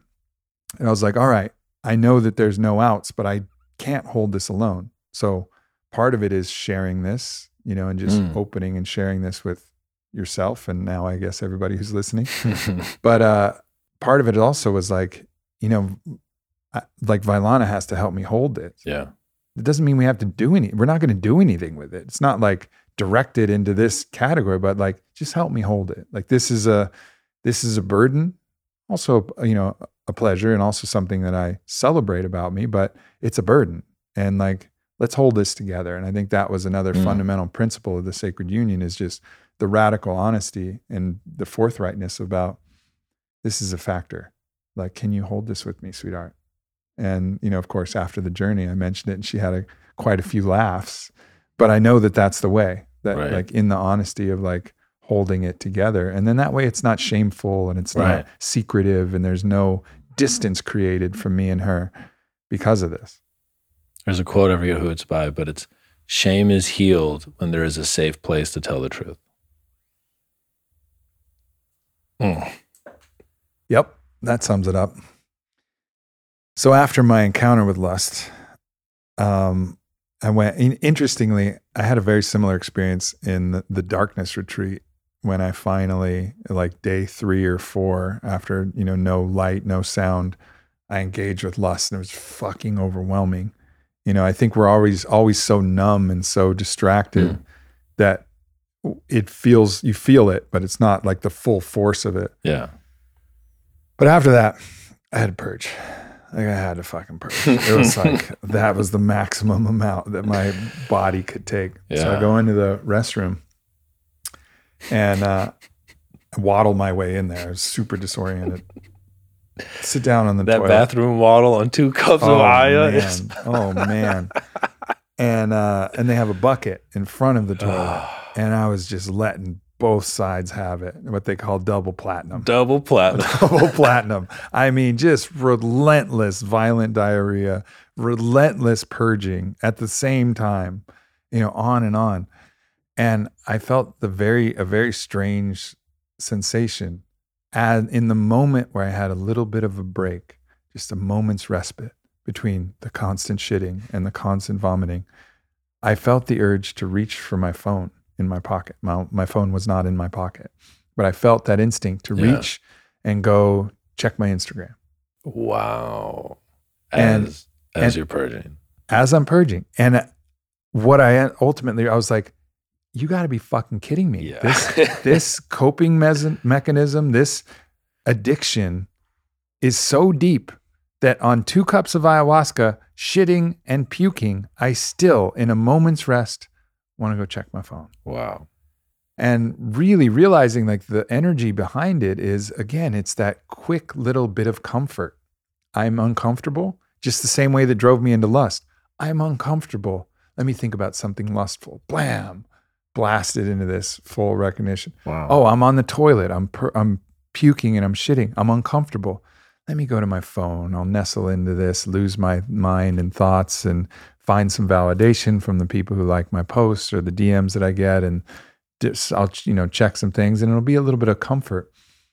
And this is a big thing for me, constantly reaching for little bits of comfort, because I'm constantly a little bit uncomfortable, a little bit anxious, a little bit projecting into the future, wondering what's going to happen, a little bit thinking about the past and some things that I could have done better, and I'm always reaching for comfort because I'm always a little bit uncomfortable. And I think that's a big part of what I have to heal. And the Instagram is just a tool to assuage my inherent, ever-present discomfort. And I was like, fuck. And then I'm in there, and that makes me puke even more. And I was like, oh God, look at me. Like I'm fucking constantly reaching for comfort. Even in this moment, I'm so hooked into these little hits of validation and this little way to distract myself. Can I just be with this relentless nausea and this purging? And can I be with it? And I did my best. And then successively, thing after thing came on. Like Are you still in the bathroom? I'm still I was in the bathroom for a while. Like it was just not stopping. And some of the purges, like you get most of the fluid out, but it's just like the retching. Oh, for sure. The retching and the spitting. And then I would think about little things like earlier in the day, Vailana's working on this beautiful art piece for her cover album. And I gave her an unsolicited opinion about which color hummingbird feathers I liked in the 2 versions. And I was like, oh, so gross. She didn't ask you for that opinion. Why are you giving that? It doesn't matter. It's her album. Who cares about the hummingbird feathers? Yeah. Like, just love both of them. Like, what are you doing? Like, fucking, and everything is like, oh God, so much to look at from that clarity, and, then the bathroom was like where it was just all coming. And I realized like, fuck, I don't want to forget all of these things that I keep remembering. So I created like an acronym in my mind. And it was a really interesting moment because I realized how important it is when we're lost to have a little map. Because that eased a lot because I was like, I got to remember the stuff about my father. I got to remember the stuff about lust. And I probably would have remembered it anyways. But you never know in an experience like that. There's nothing shit can slip away. Yeah, there's nothing I could write down. was like, okay, I gotta remember this thing about Instagram. And then I continued. And then the next two ideas, which I'll get into, were pressure and help. And I was like, oh, fuck, how do I put all those? All right, fliff. I'm like FLIPH. And I was like, fliff. Like, remember this. I like, love that. Father, lust, Instagram, pressure, help. As long as I can remember these things, at least I'll have like something to write about later. So the next one, the P in the fliff acronym, was just the pressure. And so much of it is self-generated. Like, so much of the pressure that I experience is self-generated. My own expectations, my own drive, this own sense of push. And some of it I'm contractually obligated to things. Right. Like I have advertising agreements. I have a book deal that has a deadline. I have responsibilities and obligations that require, a lot of work. And some of them I've created: a weekly newsletter, weekly podcast, these different things but it was just like, at that point, it seemed just fucking overwhelming. All the responsibilities I have are on it, and Fit for Service and the Fit for Service Academy app, and all of the other projects and the other things I have going on, and the communities that I'm in and involved in. And it was just like absolutely overwhelming. And my instinct was, man, you gotta give all that back with love, but like, give it all back. You can't handle it. Of course, I had the kind of the wisdom to understand, don't make any of those decisions while on the medicine, because everything is magnified. Yeah. But that pressure is real. And I think I can alleviate the majority of it by my orientation to it and the way that I navigate it. But it is a legitimate concern and consideration that if I'm going through a massive transformational healing process, becoming a new being, which I feel like is happening in a lot of ways, being mindful of the actual responsibility that I have and the promises that I've made is something to be mindful of, Yeah, there's an image that comes to mind, and it feels like almost like Sisyphus, but like also an endurance runner. And it's something like you create an identity that at some point was the newest version of what you could possibly be. It's the dopest thing that you can possibly be. And you almost like hook chains to your body. You're like, I'm bringing this with me. Yeah. Like, I'm bringing this newsletter. I'm bringing this company. I'm bringing these other people's healings and all that shit. When you first start, you're like, bring me giants. Give me the largest possible thing and I will fucking carry it. And you finally get to a point where you realize, like, I have a limp that I've ignored since the beginning of the race. Yeah. And I now have enough awareness to know that I'm going to heal the limp. But to heal the limp, I have to stop running for a certain amount of time. Yep. I've got to take all the chains off. I'm afraid that people won't love me if I take the chains off. I'm afraid that people won't respect me if I take the chains off, or whatever it is. And I'll lose momentum, and I'll never be able to get in the same I mean, there's a million justifications why not to do it. But once you know the limp is there, like, this is the hard thing about, like, it may have been Ram Dass who said the only antidote to consciousness is more consciousness. Maybe it was Alan Watts, but it's like, beware if you tell the universe that you want to wake up and that you want to be conscious, because the moment you become aware of a thing that is off, there is no going back. Like, you can try to drink alcohol for a decade and you might pretend that you're going back, but really you've just paused on the pain, and it's like, you see the limp. But the beautiful thing, man, is like, you've got people who you can lean on. Absolutely. While you mend the leg. Absolutely. Yeah. And so, I didn't even mean to segue to help, but here we are. Wow. Yeah, that was it. That's the H, and that's self-reliance is important, and it's important to be able to self-soothe and to be able to, take care of yourself when you need to, because sometimes you have to. And especially in a medicine journey like this, there's no help. I mean, there is. If you really need it, if you really want to call over one of the facilitators and they'll blow some smoke on you, but you're in it. And even that, like, what's happening inside you in your psyche, no one can reach. You have to do that. And it's like that with death too. Like, you can have someone holding your hand, but the thing happening inside you, it's just you and that thing. So that sense of self-reliance is important, and I celebrate that, and I celebrate that for everybody and myself. I can get myself out of most situations. I can handle most of these situations, But there's a lot of situations that would be a lot easier and a lot better and yield a better result, bring me closer to people. And if I just asked for help, if I just really reached out, especially to, my male friends, like it's easier for me to ask Vi for help. Like, hey, I need a little healing here. I need, some tender words or whatever. I'm pretty comfortable in that. And I think it's also because of the health of my relationship with the feminine. Yeah. My whole life, I could get that from my mom or my grandma or anyone, and all my partners, to a certain degree. There's been that energy, but especially with men, it's like, no, I got this. Like, I'll figure it out. Yeah. Like we can work together on that. Oh, you want to work together on something? Cool. I'm down. Or like, we want to share responsibilities? Great. But like, not like, hey brother, I need help. Right. That thing is, it's the last, it's like the last guy. It's like prayer and asking for help. Or like, in case of emergency, break glass, and inside you'll find prayer and asking for help. I could certainly push those a little bit forward in the fucking repertoire of options. But just a real understanding of that. And I think that's another big thing if I'm really endeavoring to heal myself to the biggest degree possible and reach my potential. I'm not going to do it alone. I resonate with that so much because that is my biggest obstacle, like is asking for help specifically from men. And it's because as a child, I couldn't feel that I could rely on my dad. My dad did his best. Like one of the big things that I've connected to recently is the dad he got. What he has done with that as a model is a fucking miracle. Like he crushed it. And also the truth is that my child self felt like I could not rely on you for anything. Mm.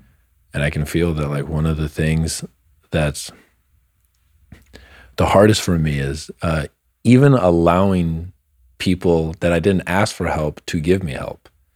And I had a pretty powerful ketamine journey a couple months ago where I felt myself actually release to the universe energetically to allow help to come, not from anything specific or anyone. And I just start like, I wept how like an animal screams on ketamine with like no actual vision, just this feeling of like it felt like the universe has been outside the door with a bushel of roses waiting.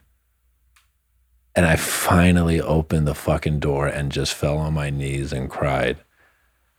And for some reason, like it feels like it's one of the hardest things for me. Mm. It is interesting tying it back to our, familial relations, because one thing my dad was always there for was an intellectual opinion. Mm. And I'm actually pretty good at asking people for their intellectual opinions. We've had plenty of walks and plenty of talks, and There's lots of people where, oh yeah, I'll reach out, I'll call Ted Decker, I'll get his intellectual opinion. I'm like, because my dad was always there for that. But like emotional support, did his best. That's not his jam. That was not his thing. Yeah. So he wasn't there for that, or, spiritual support but yeah, it's very interesting that I've only been truly comfortable in asking for that thing, or, working on a project together. Again, I was like, hey dad, let's work on this thing together. He was like, all right, cool, let's do it. But that, the other aspect was just not something I was able to pattern, not something that was available. Yeah. And so I retracted that and said, okay, well, for all things emotional, it's on me. I got to handle this shit myself, or go to the feminine, for that kind of nurturing. So yeah, but it's kind of bifurcated. Like the feminine can provide the nurturing support and the masculine could provide the intellectual clarity, but I didn't cross the streams, in a lot of ways. And, but yeah, interesting to think about that, and interesting for the audience to think about the ways that they've been able to access help from their parents, and if that pattern has played out in their life. Because it has. Yeah. Yeah, for sure.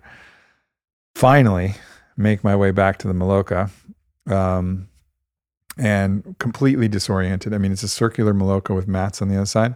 I walked in there and I was like, I am in an infinite Doctor Strange loop of infinite beds, and I have no idea where I am. But fortunately, Sylvia came and led me to my mat. I wasn't even close. When I you're think I was in the right disoriented, hemisphere, but like fucking not even close.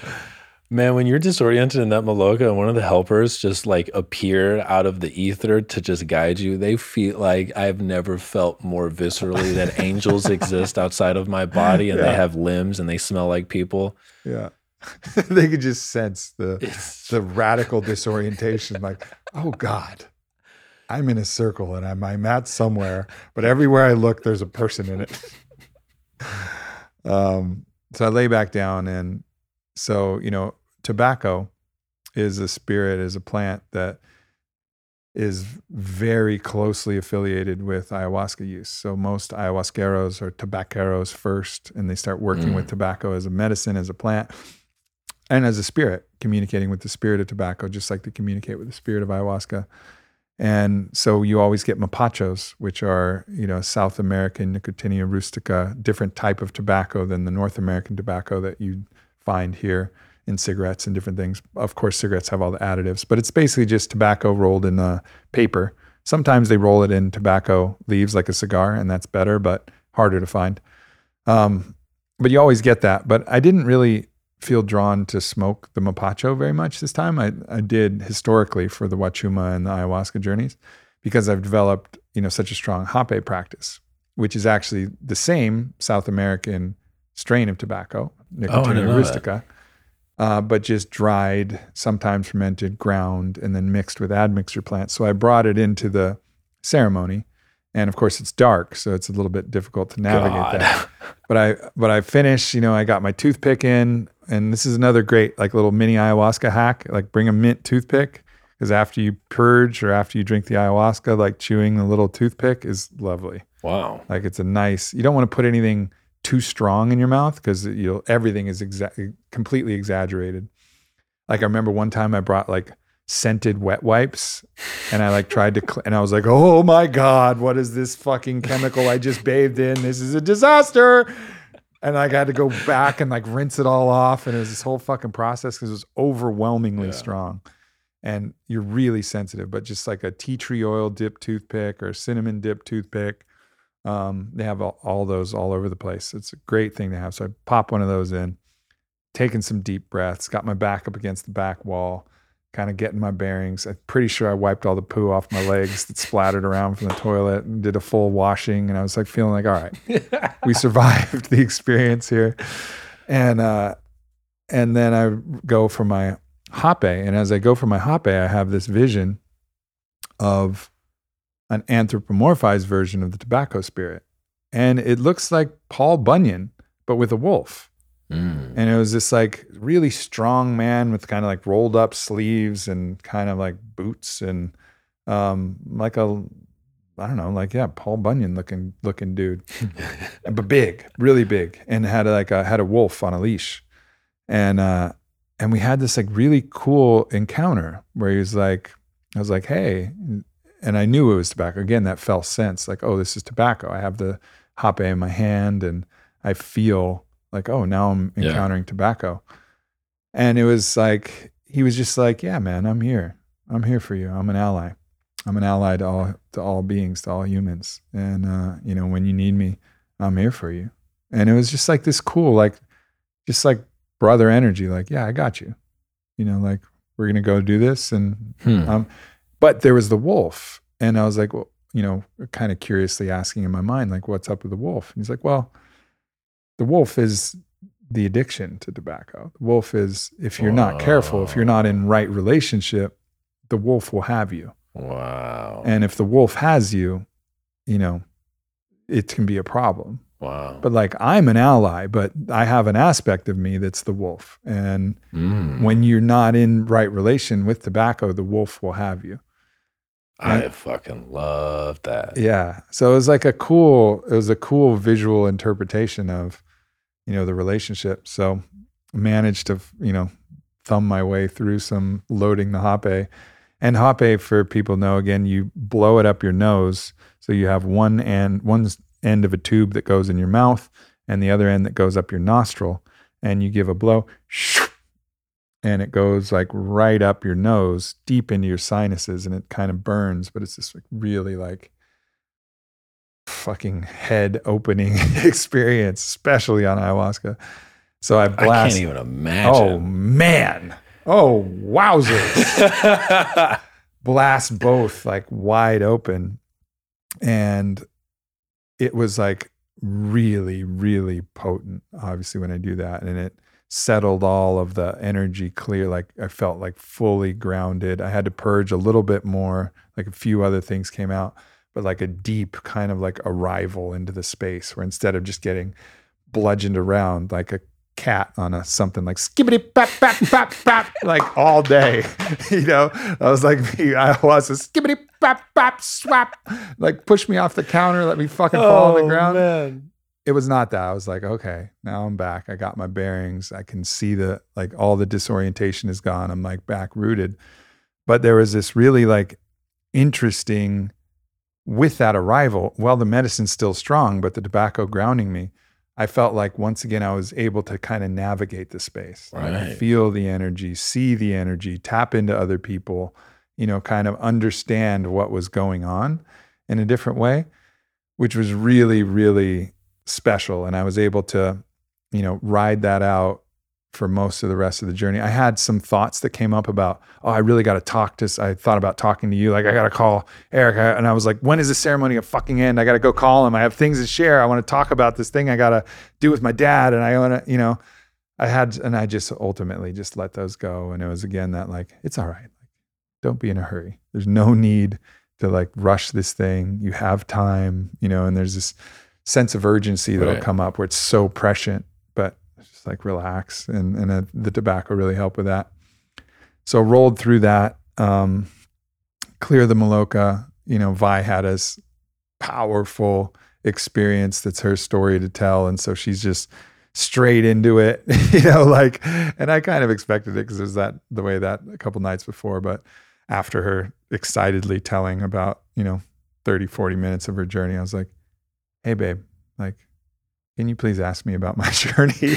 You know, like, give me a little space to share. Good. But I get it. She had just an incredibly like powerful awakening of her own potential.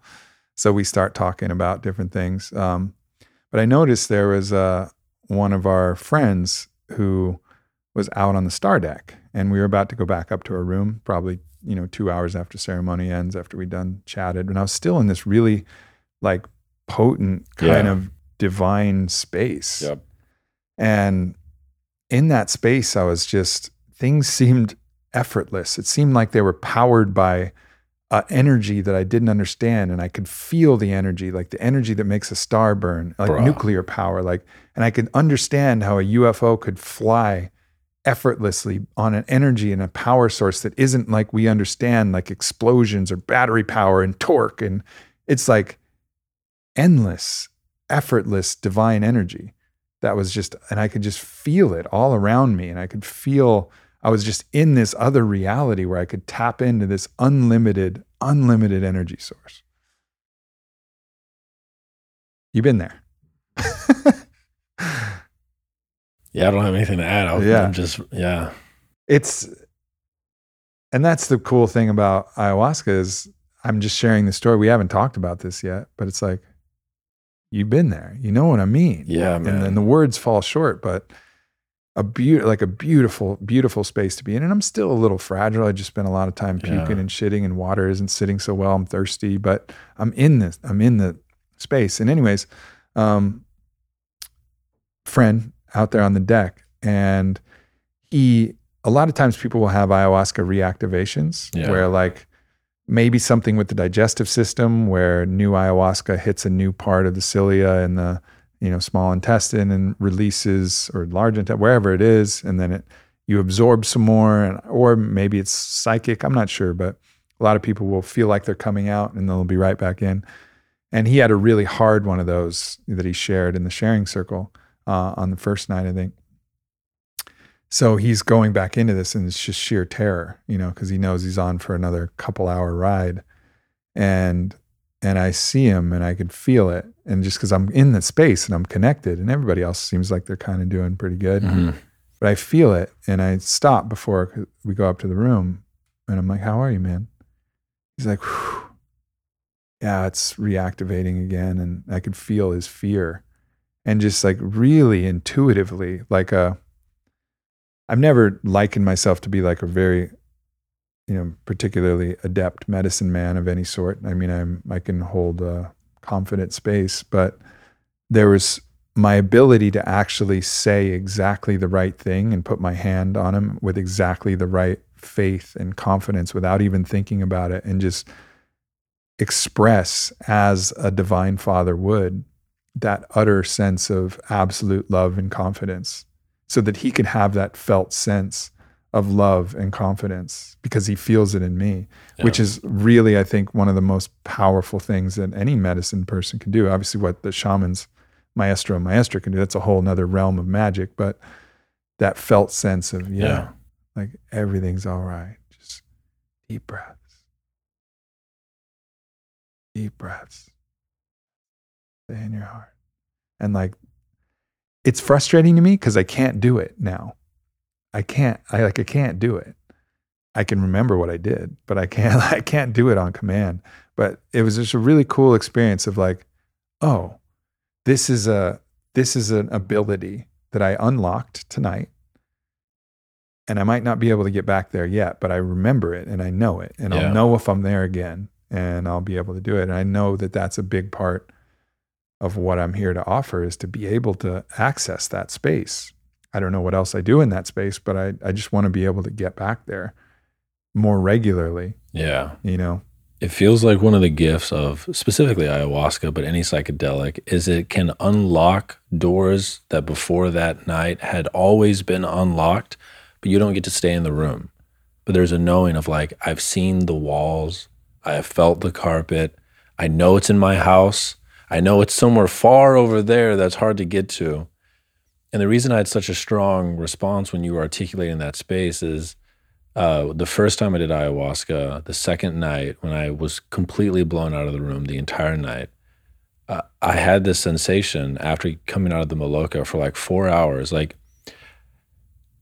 it felt like what my best gift is just to be able to see the other and like all the parts, the ego, the self, and just to bear witness and to know exactly how to respond. That's for the most healing. Like, it's not so much as me interjecting, but like to see people's stories. Yeah.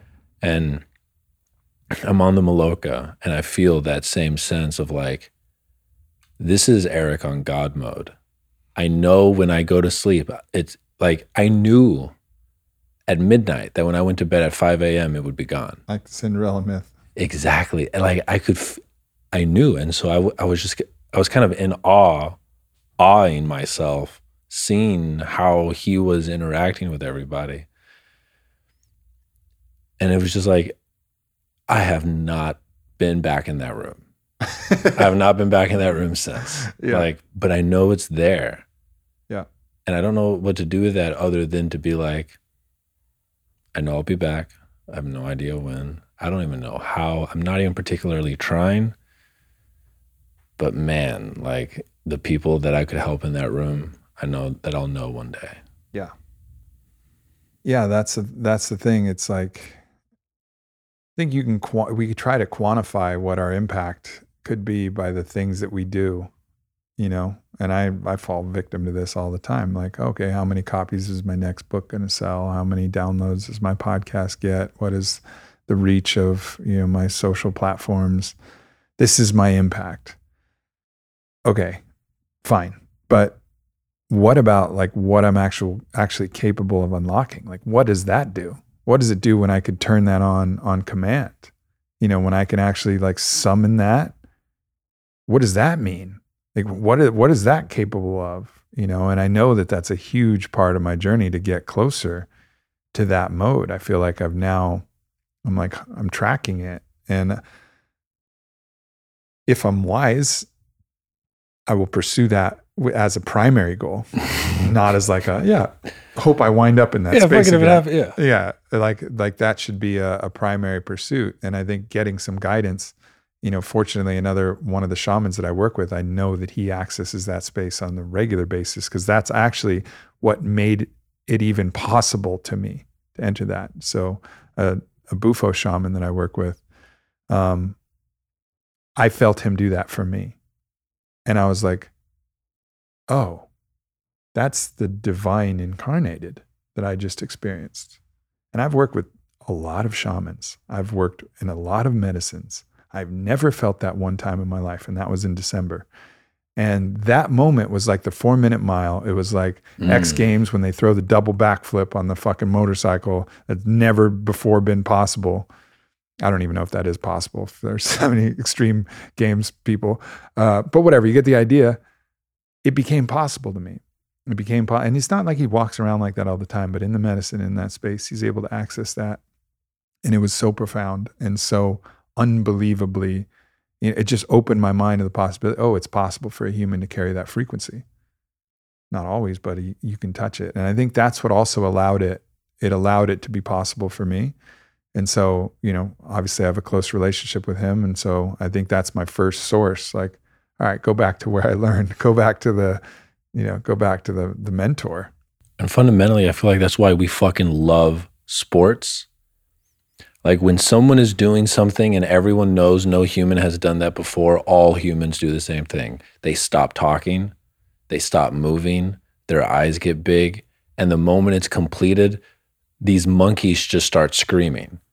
Because it's almost like there's a collective human organism.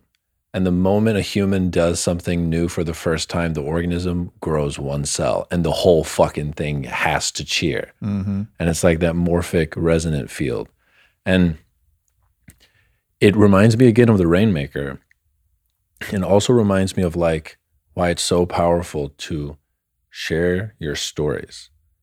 Because there are people listening to this right now who have gone through pain and trauma that you and I right now don't believe it's possible to move through, or other people listening to this podcast don't believe it's possible to move through. And if you can tell your story and show people that it's possible, like the power of a sponsor to a sponsee in AA is one of the most powerful aspects of that container. And I've bared witness to how big that impact has been on you in it's been like 35 days. I know. And like, I've seen it, the 4-minute mile has been shown. Yeah. And I was able to touch the pace for a moment, and that's big. It cannot be overstated. And I think we're in a world now where the more of us, and that's the thing, like we keep thinking about what our reach is and what our impact, like what's the impact that, that shaman had by showing that to me and many other people, I'm sure. How do you quantify that? How do you quantify some paradigm reality altering experience that you're able to offer that was not the medicine, which in and of its own self, Bufo is a paradigm reality altering medicine, but that was not the thing. The thing was that how he was able to merge with the divinity of that space, with the Godhead of the medicine, and express as that divine Father, the quality of which is a faith that's so strong that the expression can be the most gentle, because there is such a powerful, powerful faith and such a steady love that it doesn't need to push at all. It's like knowing that you have the mightiest power of all powers. So all you need is to just allow word to catch breath, and no other effort is needed because it has that power. And that's like the strength of that father energy, of that, the ultimate expression of the masculine, and I could fucking feel it, and everything else is trying, which is in the trying of it and in the forcing it and in the pushing of it. It's a insecurity of certain, or an accurate realization of that you don't have that much force. So you got to add a little extra force by your own effort. Yeah. It's just the effortless strength of that level of faith and that level of love. What you just articulated and what you are feeling is literally the sword to be seized to go do your adventure. I know. And of course, the call comes only after having seen the 4-minute mile. Yeah. 100%. So yeah, no big deal. No big deal. No big deal. And it reminds me of the story from so my favorite story from Go Figure to Win was the tattoo artist that told you the story of why he won't ever tattoo a picture of a dragon with its mouth open. Yep. And it's that a dragon being the most powerful being that there existed in his realm or his world, he would never have to roar. Yep. He would never roar. Yeah.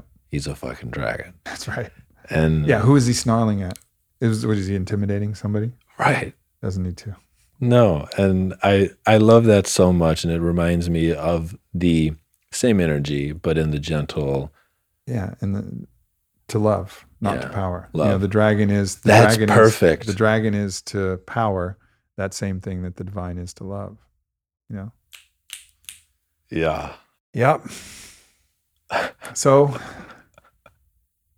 carried on, moved up, watched, felt that presence kind of evaporate, ate a banana, kind of went back into my normal, step back into Aubrey now? Yeah, I like stepped back in. Yeah. Got a little bit of sleep, fucking exhausted that night, day 4, like beyond exhausted. Like, how in the fuck am I going to drink ayahuasca again? Same question that I had. I feel the same way. I was like, but again, it was that faith. Like, all right, I touched faith, and I touched it in a really powerful way. That just knowing that one way or another, this is all going to work out, and I'm going to be okay. And so it was just pure faith that got me to the Maloka that night, and I was able to rest a little bit, but not much. I feel like that last day is the shortest day that I've ever had in my life. Yeah. Like from waking up until you're back in the Maloka, it felt like it was half an hour. Yeah, I have almost no memory of that day. Yeah, almost none. Other than just knowing like that feeling of like, I don't know how I'm going to do this. So jump in the only night that I only drank 1 cup, and glad that I did as I was kind of diving in, just absolutely at the end of my exhaustion. I had a really interesting encounter with an aspect of my soul, which was very interesting because I don't think we use the word soul all the time, but I don't really understand it, from a cosmology perspective. But what it was showing was that actually all of the life, because the soul exists in a place beyond time, which was not a belief I held before. I was like, well, it has to be time. How do you even communicate if there is no time? But somehow what my soul was expressing was that in the place, the reality, the quantum reality that they exist in, the soul exists in beyond time, all lifetimes are concurrent. So anything that happens in this life affects all other lives concurrently, and vice versa. Like, all lives are happening concurrently, because there's no like this happened before. So we think of like past lives. Makes sense for us if we're looking from a chronological historical standpoint, but from the purview of the soul, it's like, yeah, okay, past, later, whatever. These are your lifetimes. Like, these are your manifestations in form, which are all happening, which are all still alive. And so very interesting and beyond my comprehension of what that even means, but basically saying like what the aspect that I was talking to was just one aspect. It wasn't like my oversoul by any means. It was just like a very high aspect of, of my soul. But it was kind of cool to be able to form that connection to this kind of like higher aspect. You call it your higher self. I mean, if there is a higher self, this was it. Myself, same self, but in a higher vibrancy, vibrational frequency, a higher, dimensional reality beyond form. And explained to me that soul had gone through a physical reality, that aspect of soul, that aspect of self, that higher self had gone through a physical reality in a civilization. And then the civilization ultimately transcended the need for material existence, and in a way ascended to the non-material frequency of density. So they're only astral celestial beings, and they actually, so they just left their civilization. They were like, we're done. And that was a decision that was made, a capability that opened, an ability for them to actually move beyond the necessity. And I didn't ask the details How dare you? I know. There's a funny thing about like, there's some things that you can ask, and some things that understand. like you can't. Well, how did you do it? Like maybe I don't have the audacity to ask that, but I was really kind of blown away by this communication that I had. And then he expressed that there was other super advanced races that chose a different path. And instead of choosing the spiritual path, the effortless energy of the divine, similar to that energy I felt where everything felt possible, but magnified and honed, and the skills applied to how to harness that, eventually allowing people to transcend the need for a body, but retain the identity form in the way, whatever. I don't know how ascension works. But whatever they did, and other races decided to go a different path. And they decided to go the technological advancement path. And he was showing me like the small gray aliens. And I don't know, I don't want to cast aspersions on the small gray aliens, but he was showing me that they chose the technology path. They are physical beings. And these physical beings are actually more technology than life form. Like they've homogenized their vessel into roughly the same thing. They've, discarded all of the necessity for genitalia. All reproduction is done through cloning programs. Everything is it's for maximum efficiency. That's what technology wants. Technology wants maximum efficiency. The diversity and culture of beings and personalities, inefficient. So by going the route of technology, you really sacrifice your, humanity for us, but also the divinity of the kind of diverse multiplicity of expression that comes from personality and difference and all of the different qualities and characteristics. And they really almost merge as machines. So yes, they're life beings, they're living beings, but they've merged into basically a technology. And so they're neither good nor bad. It's not like they're evil, but they're maximizing efficiency, always maximizing efficiency, and exploring ways to maximize efficiency more. So it's very interesting. Who the fuck knows if, that's just a fantastical story. Again, I have to offer the disclaimer. Could be just a fantastical story of my mind, talking to my mind and coming up with a tale that I could tell over a campfire someday. But interesting as a kind of a thought starter to think about, the two paths that we can take. One, the technology path, and two, the path of finding God within. There's a couple of really interesting things that come up from that, and I don't think we'll be able to grab all the threads. But the first one is like the idea. Well, so I caught the thread that I thought I was going to lose, and I'll go with that one first. But it's like when you're optimizing and you don't know what you're optimizing for, you can look at what we're doing to the planet. We're optimizing for death of the planet. Like a lot of companies, their spreadsheets, it's all about trying to get that number higher. But really what they're optimizing for is the destruction of a forest, the pollution of the ocean, the deterioration of the atmosphere. So optimization for optimization's sake is not the way. Yep. The other really interesting thing, and I've had very good conversations with quite a few spiritual people about this, but it's like, what is technology? Like, where do you draw the line and say, oh, that's not technology, but this is technology? The argument that I've heard that resonates the most is the first time a monkey grabbed a stick to poke at a fruit on a tree, the birth of technology came onto this planet. We are surrounded in technology. We are all like, if we look at those two different aliens or those two different outcomes and we look at where we're at, it feels kind of grim if you still want to have a dick, in 100,000 years. Right. Because we are saturated in technology. Like the table is technology. My fucking I would be dead if it weren't for the technology that's, wrapped around my fucking face. Where I do think the line can be drawn that meets the spiritual people that I've had these conversations with who think technology is bad, like they think it's equals bad, is technology that can begin to make choices that have no human interest embedded in the choice making, because the way our consciousness operates is all like, like we talked about it earlier, emotions first, story second. Embedded in our emotions is most of our choices are for at least the good of us, hopefully the good of our tribe for most people, and for the greats, it's for the collective of all humans. But an algorithm on Instagram does not give a fuck about a human. It's all about just to optimize whatever the goal was that was put into it. Yeah. And so just feeling into like,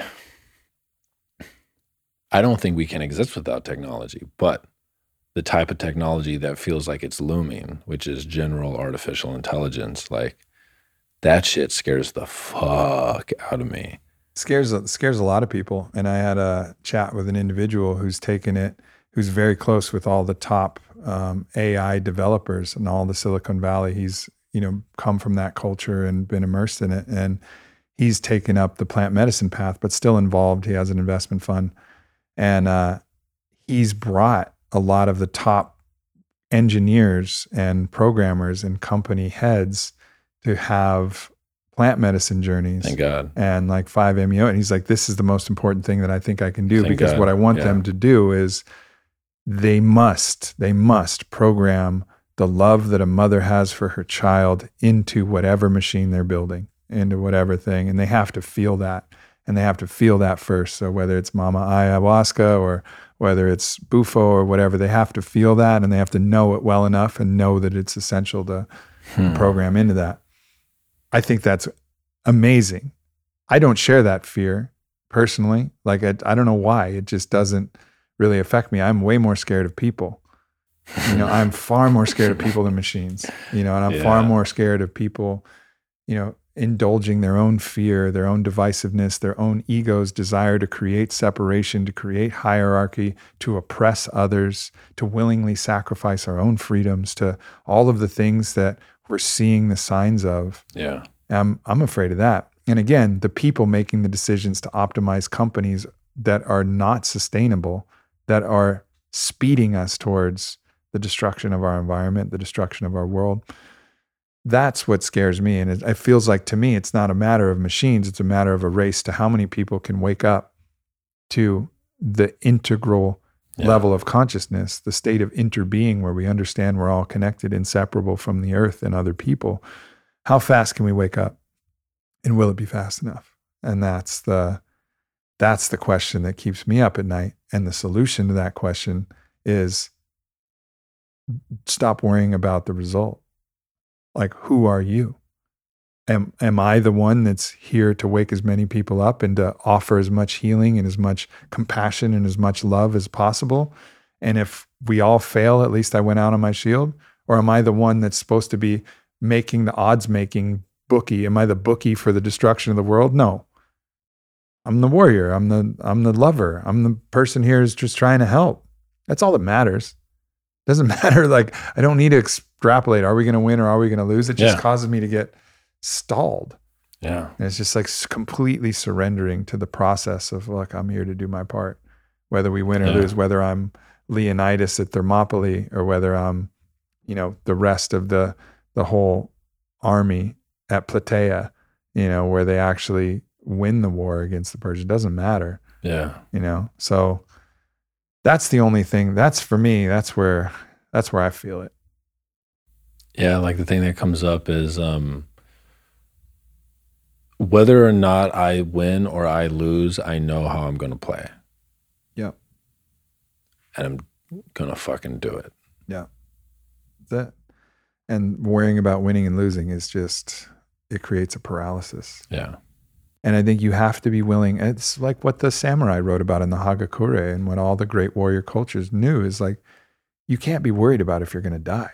We're all going to die. We're all going to die. It's like, how are you going to live? What are you going to fight for? That's what matters. Yeah. So that, that's what gets me through all of these different challenges when I can. That and faith, the choice for faith, just like the choice to choose a better story, the choice to choose the story of having faith, trusting that there are allies, trusting that, there are all of these, not only technologies, but spiritual technologies, 100%. far more advanced spiritual. Like we have access. How many fucking plant medicines have you had in the last year? Bro, I don't know. Like from all over the world. Ayahuasca from Peru, Yeah. 5-MeO from the Sonoran Desert, psilocybin from, I don't know, Oregon. Who knows where psilocybin comes from, and Tobacco, like marijuana. marijuana from distant places. San Pedro. San Pedro from Mesoamerica, and then Iboga from Africa. You haven't had that one yet, but there's like all of these technologies merging and available and now becoming legal. So we have some support for not only the technological side, but the spiritual side. And I feel like it's love and power. It's, God, the God way or the technology way. Yeah. And it's not that like God isn't in technology and this is the devil or anything like that. It's just, but like choosing that level of we're going to develop our spiritual consciousness versus our technological prowess, which is used to kill and destroy and also used to help. It's neutral, but it's a neutral thing. That was the whole point. That was like technology is in and of itself neutral. It's just maximizing efficiency. What do you want? Is the efficient thing to help or is the efficient thing to kill? Is the efficient thing to grow or is the efficient thing to destroy? Whatever, it's neutral. So it's either neutrality or love and light. And we can elevate the consciousness of the hands that program the neutral technology. Right. It can change the fucking future. Right.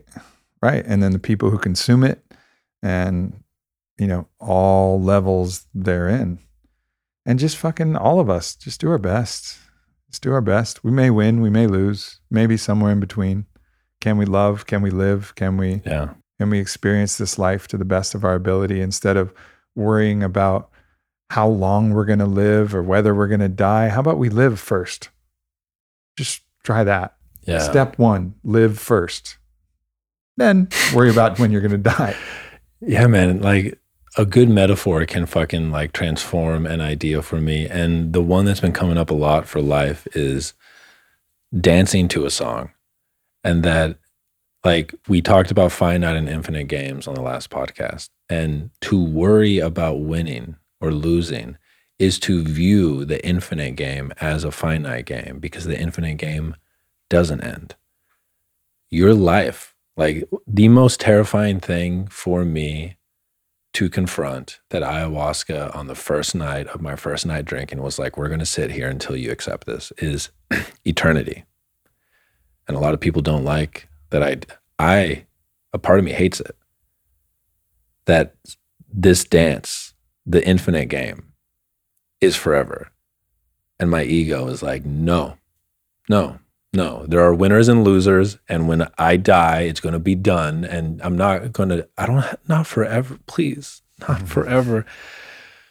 But the way it seems to me now, because of specifically my dances with ayahuasca, is it's like, I was born as a specific instrument in this part of the infinite song. The deepest bliss you will know is how deeply you play the instrument that you were born to be. Yeah. Your part is coming to an end. And if you see death as a loss, you're guaranteed a loss. And if you see death as a win, you're guaranteed a win. Feel what you are fully. Like the Zach Bush story that he shared on the podcast, that fucking lit me up, where he has this newborn baby in his hand that's premature and it's so small he can hold the entire baby in his hand and the baby lets out a cry. And he says, like, that is the human experience. Like, let the universe know that you're alive right now for the time that you're alive. Play your fucking song. Wail in grief, shout your love, cry your tears, laugh your laughter. Just let yourself be alive. And I promise you won't be as afraid of death anymore because you've lived. The real terror is to die before you've ever lived. It's not how long you're going to preserve this gray existence. It's like, can I live? And when you're really living, there's infinity in an instant. You're there, the eternity of now. You're in there. Whew, all right. It's all you can eat of all the richness and splendor of all of life. But really just live there as long as you got. Okay. Literally, that moment gives you hokahe. Yeah. It's the only thing that can. Really living is the only way that you can say today is a good day to die. Otherwise, it's not. Otherwise, it's a nightmare. You know? But so live first. And I think that's why, a lot of my messaging, that's the fundamental core principle is like, yeah, we're all going to die.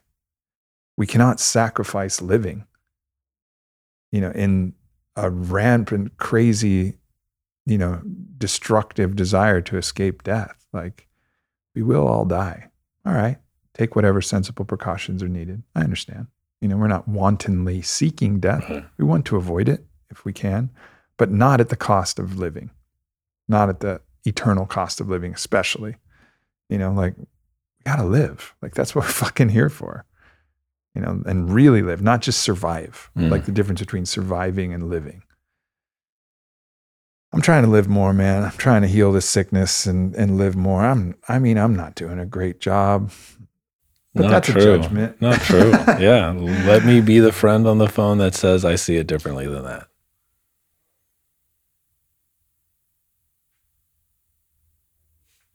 You've changed my life more than anyone I've met.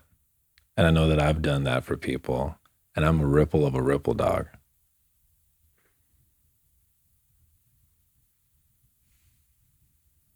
God, just imagine when I'm a little bit less corpse. We're heading there, man. 4 minute mile. Yeah. Honored to walk this path with you, brother. Likewise. Love you, man.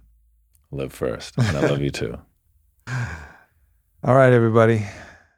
Thanks for dropping into this journey with Eric and I. Please listen to Eric's podcast, by the way. I have people raving about it to me all the time, and I should do a better job listening to some more of your episodes for sure, because I know how much I get out of every single conversation I have with you. So thanks for putting everything out man, that thank do you. in the world. And also, if you guys want to, be in community with Eric and I and Caitlin and Vailana and Kyle, the Fit for Service Academy app is live. Download it on the App Store. You'll have opportunities to interact with all of us, download different modules and different things. So I give a masterclass on the psyche. I haven't done this anywhere else. I've never sat in front of a camera for 4 hours and talked. Ryan helped me do it. Shout out to Ryan. Yeah. Yeah. So it's like, if you've ever heard me talk about anything about psychology that you want to hear more about, I fucking go in on that app. Let's go. Let's go. I'm just so excited to bring the beauty of, the Fit for Service fellowship now into a virtual platform where it has no capacity. We're not limited by Dunbar's number of 150 or censorship by algorithms. None of that shit. Yeah, it's our own thing. Unless iPhone decides to take us entirely off of its app store. We love you, iPhone. Thank you. We will bow technology. We will be the aliens with no genitals. Beautiful. Ryan, love you too, man. Thank you, brother. Thank you, everybody. Peace. Love. Thanks for tuning into this podcast with Eric Godsey. Make sure you follow him on Instagram. He's always posting a bunch of brilliant things, as you can surmise from hearing him on this show. I love you guys, and I'll see you next week.